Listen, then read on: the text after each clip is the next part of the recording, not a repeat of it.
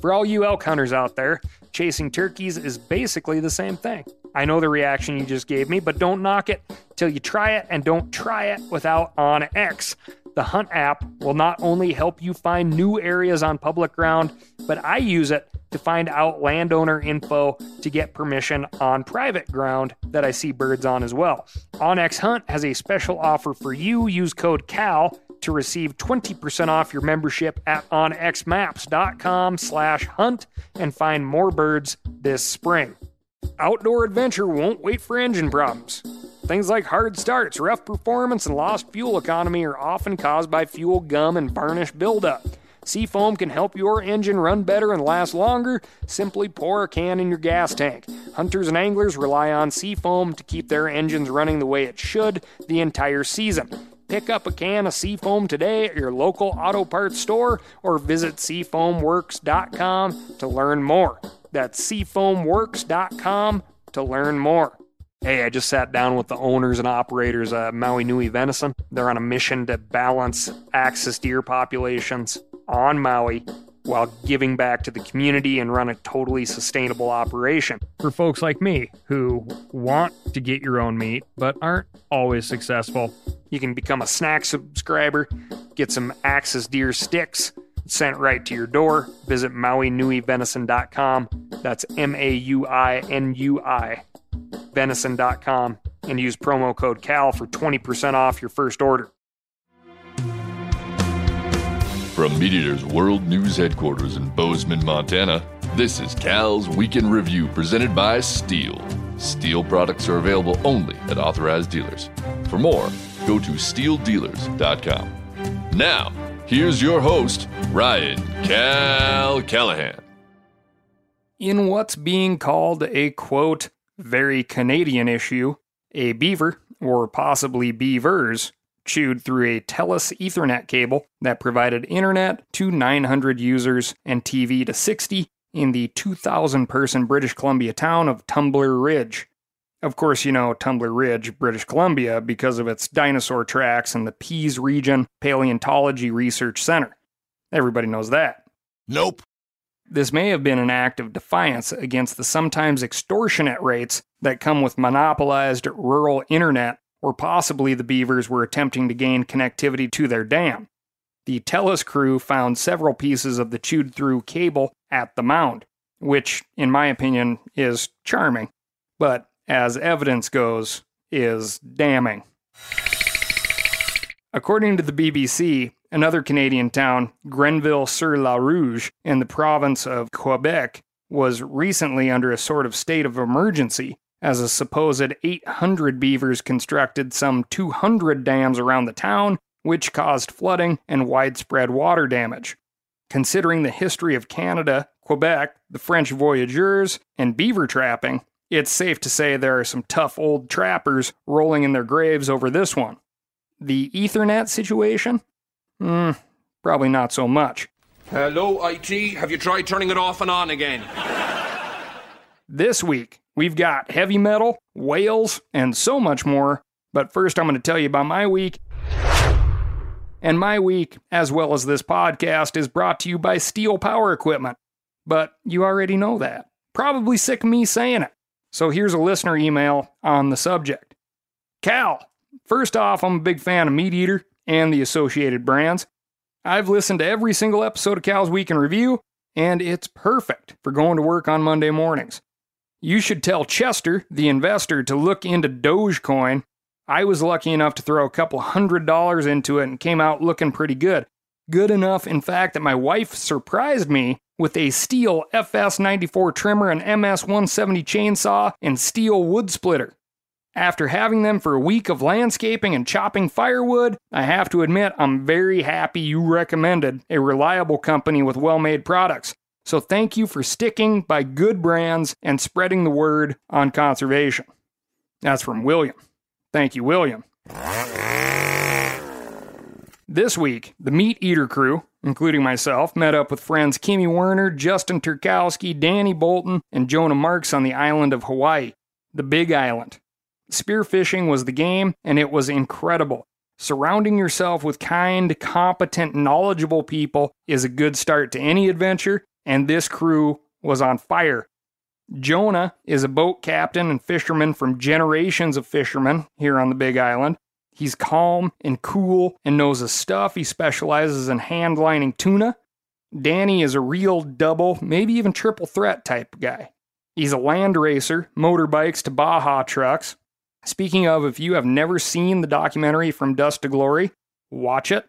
But at the same time, Danny also, on a whim, dove over 50 feet on a single breath with no flippers to retrieve a hung-up speed jig off the bottom of the ocean just while we were fishing one day.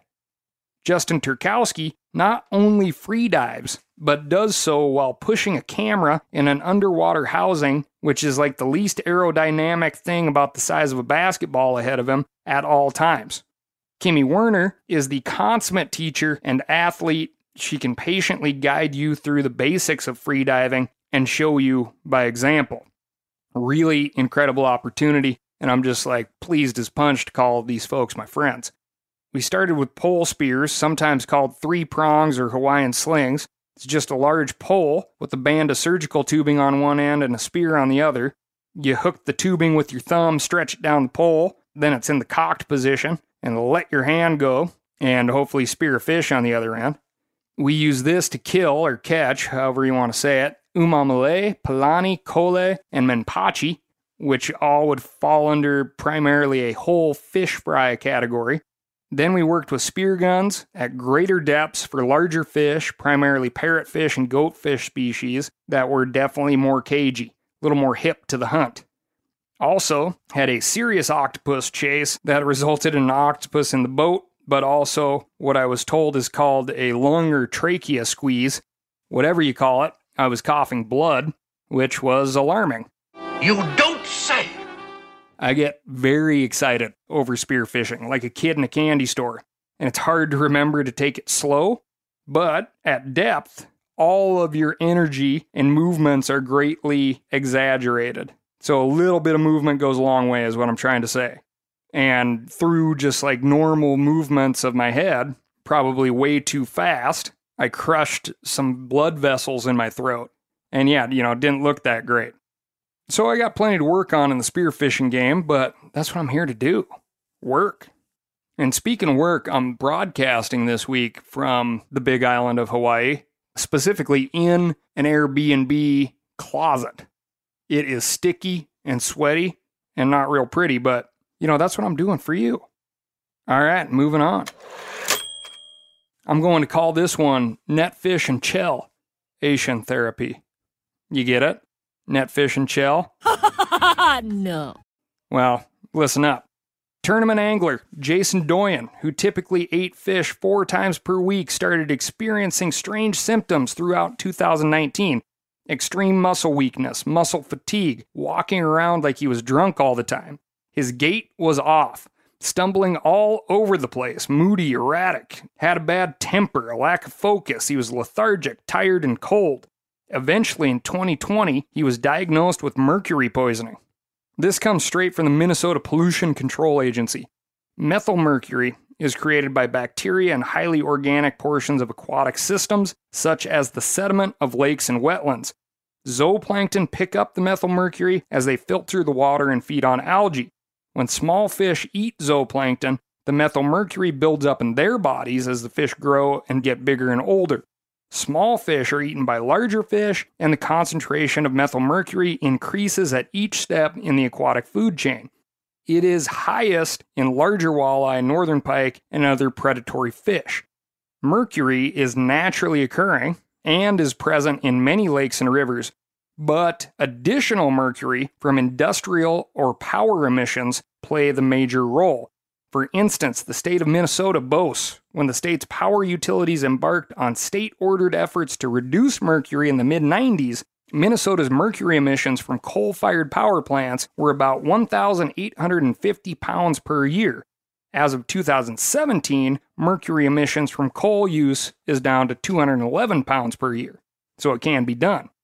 Doyen, starting in March of 2020, went through 15 rounds of chelation therapy, which can either be administered through the ingestion of chemicals such as DMPS or unithiol, DMSA, succimer, and dithiol orally. or intravenously. Metals and minerals present in the body apparently bind to these chemicals and pass in the urine stream. If that sounds like a turnkey solution to you, you may want to listen to this study.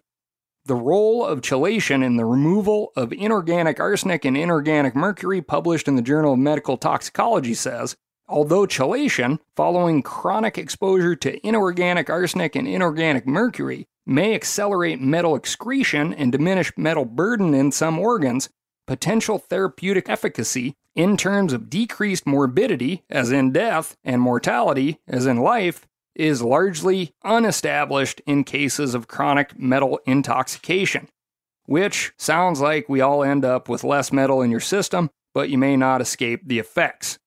You see where I got netfish and chelation therapy? Huh? It's all coming together. I know, it's clever. Anyway, this experience of ingesting chemical cocktails 15 times to pee out mercury was apparently not lost on Doyen, who started wondering why the fish consumption advisories were not made more clear and convenient, perhaps in the actual fishing regulations. This is a good question, Jason. Probably something to do with selling licenses and the cost of printing regulations. Every state has a guide to eating fish. Michigan, for example, has a guide that goes fittingly off the shape of your hand or the state of Michigan, the mitten state. An adult hand is the rough fillet equivalent of 8 ounces. A palm-size fillet is 6 ounces, and a rectangular palm, think of a palm minus the knuckles, is 4 ounces. These, quote, Michigan servings are your reference for fish consumption. An adult man of 180 pounds has a Michigan serving size of 1 adult hand, or 8 ounces, and you add 2 ounces of fish per any additional 20 pounds of human. The chart goes from do not eat to limited consumption to number of servings recommended per month. It lists species and chemical of concern. For instance, in Lake Erie, Chinook salmon are listed as limited, meaning a Michigan serving a couple times a year. Lake whitefish under 16 inches are listed as 6 Michigan servings per month. Lake whitefish over 16 inches are listed as limited. To add insult to injury, the state of Michigan recommends anglers trim all fat from their catch and grill, not fry, which, I can hear cholesterol heartbreak right now. As the chemicals in the fat will continue to drip out of the fish if you grill it. They'll be sealed in if you fry it. This won't help you for mercury, however, because mercury isn't stored in fat, it's stored in flesh. So, fry away. But what about small fish? The state of Minnesota and Wisconsin, as well as parts of Michigan, have all recommended not eating rainbow smelt out of the Lake Superior, which are only 3 to 6 inches long. Quick side story, a long time ago I was admonished by my great-grandmother Betty Valine for using smelt as bait to catch northern pike. I use the word admonished there, which means to warn or reprimand firmly because it's fitting in the fact that that's what happened, and the word itself just sounds more fitting for someone of that generation. She had to have been over 90 years old at the time, which is the same age as her daughter, my grandmother, is now. Happy Mother's Day, Granny. Aww. Anyway, she couldn't understand why someone would use a fish perfect for whole frying and whole eating, guts, bones, head, and all, to feed another fish. I'll admit it is a head-scratcher. If that doesn't sound appetizing to you, it sounds appetizing to a lot of people. The Great Lakes Food Company, whose claim is providing their customers with the finest quality lake smelt, expertly processed to ensure its uncomparable freshness, sweet taste, and maximum nutritional value, this mercury situation could be a problem. I think most of us anglers that are inclined to keep a fish only look at the regulations. We think most likely along the lines of, that stuff won't bother me. But if you start to spin in circles this summer after your 20th fish fry, it may not be the Pilsner. Getting that additive, non-natural mercury down in your home waters appears to be not only good for the health, but good for the pocketbook and the economy as well. For all you elk hunters out there, chasing turkeys is basically the same thing. I know the reaction you just gave me, but don't knock it till you try it, and don't try it without OnX. The Hunt app will not only help you find new areas on public ground, but I use it to find out landowner info to get permission on private ground that I see birds on as well. OnX Hunt has a special offer for you. Use code CAL to receive 20% off your membership at onxmaps.com/hunt and find more birds this spring. We've all seen plenty of gadgets and fads come and go, but here's one product that stood the test of time: Seafoam Motor Treatment.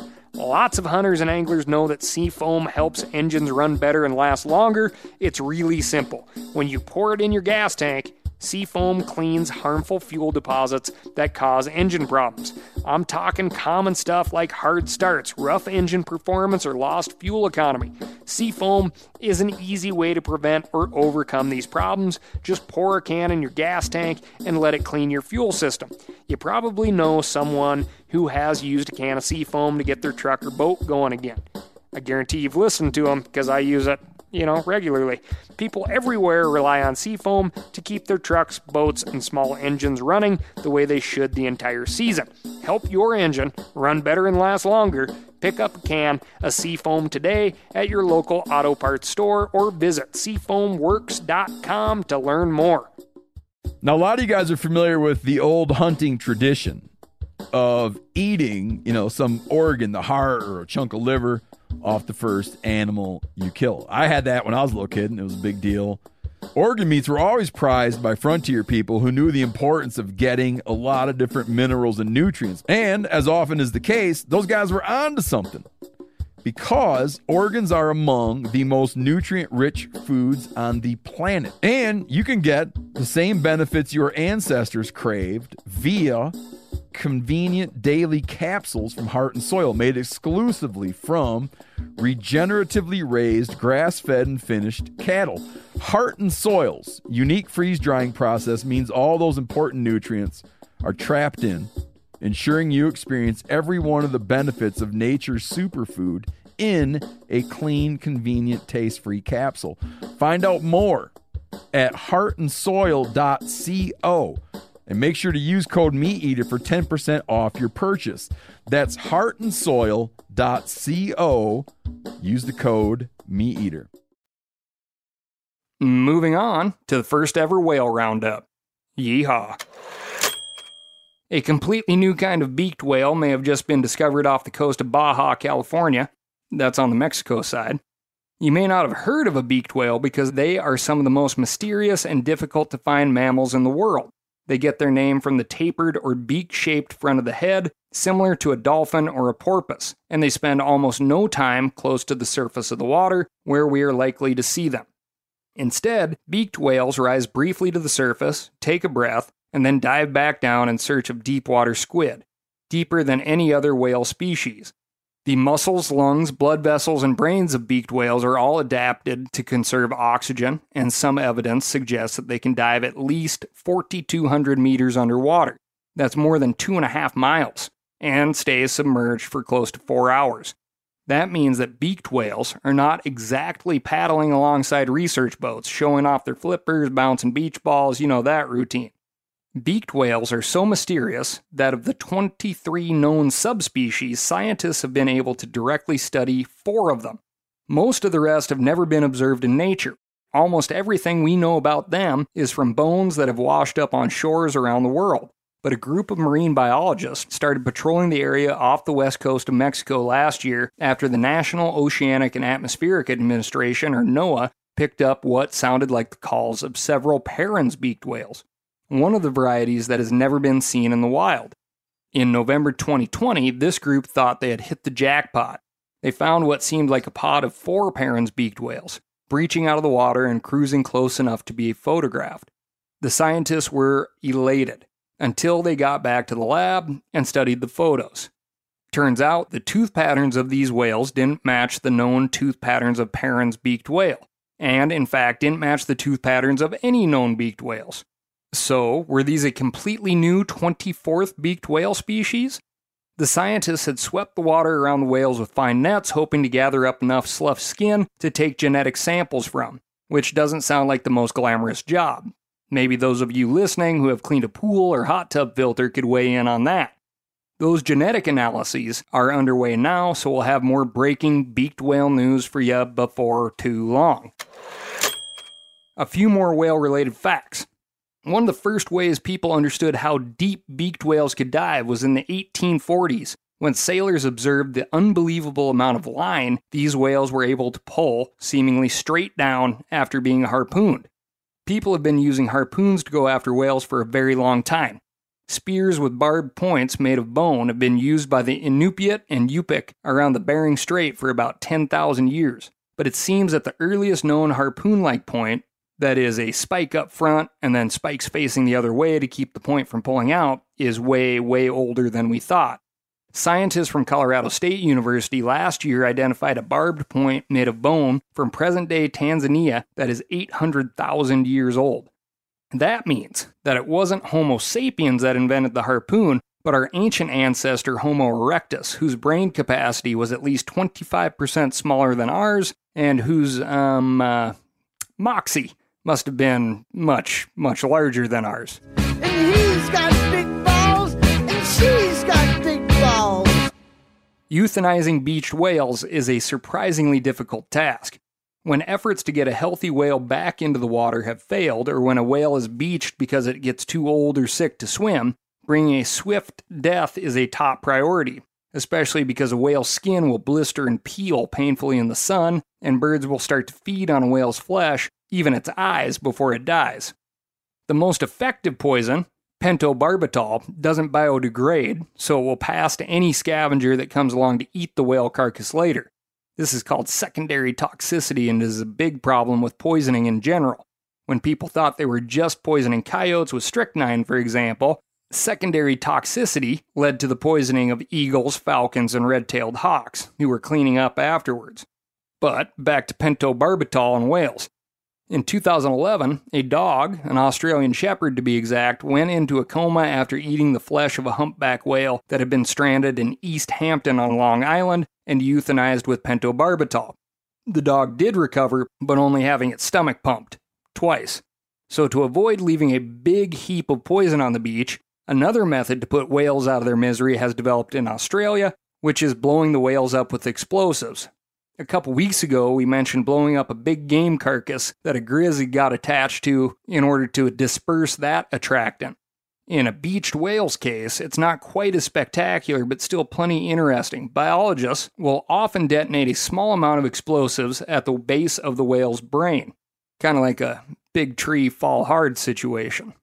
But back to spearing.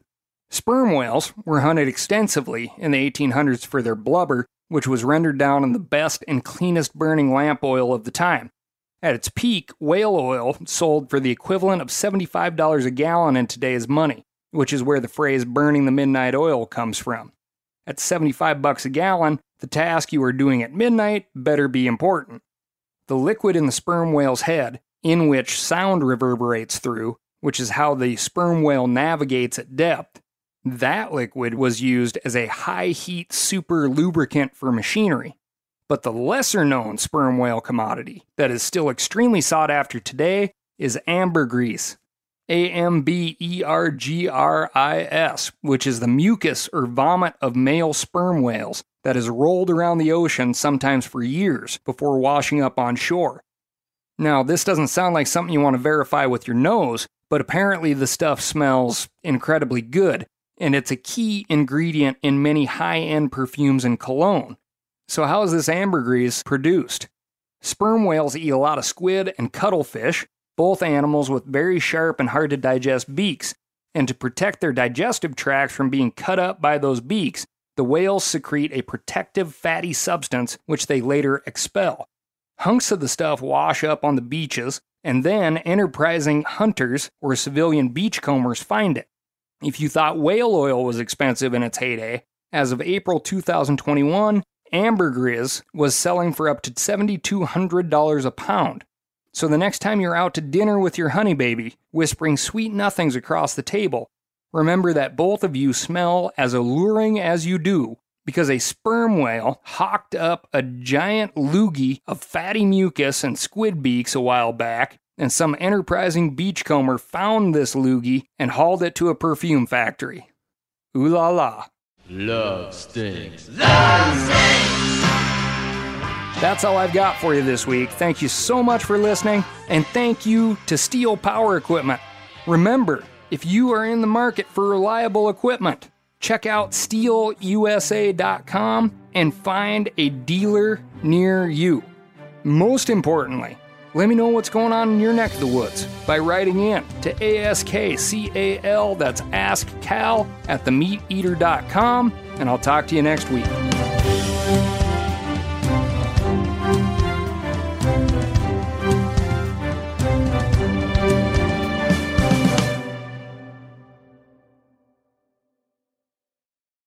Outdoor adventure won't wait for engine problems. Things like hard starts, rough performance, and lost fuel economy are often caused by fuel gum and varnish buildup. Seafoam can help your engine run better and last longer. Simply pour a can in your gas tank. Hunters and anglers rely on Seafoam to keep their engines running the way it should the entire season.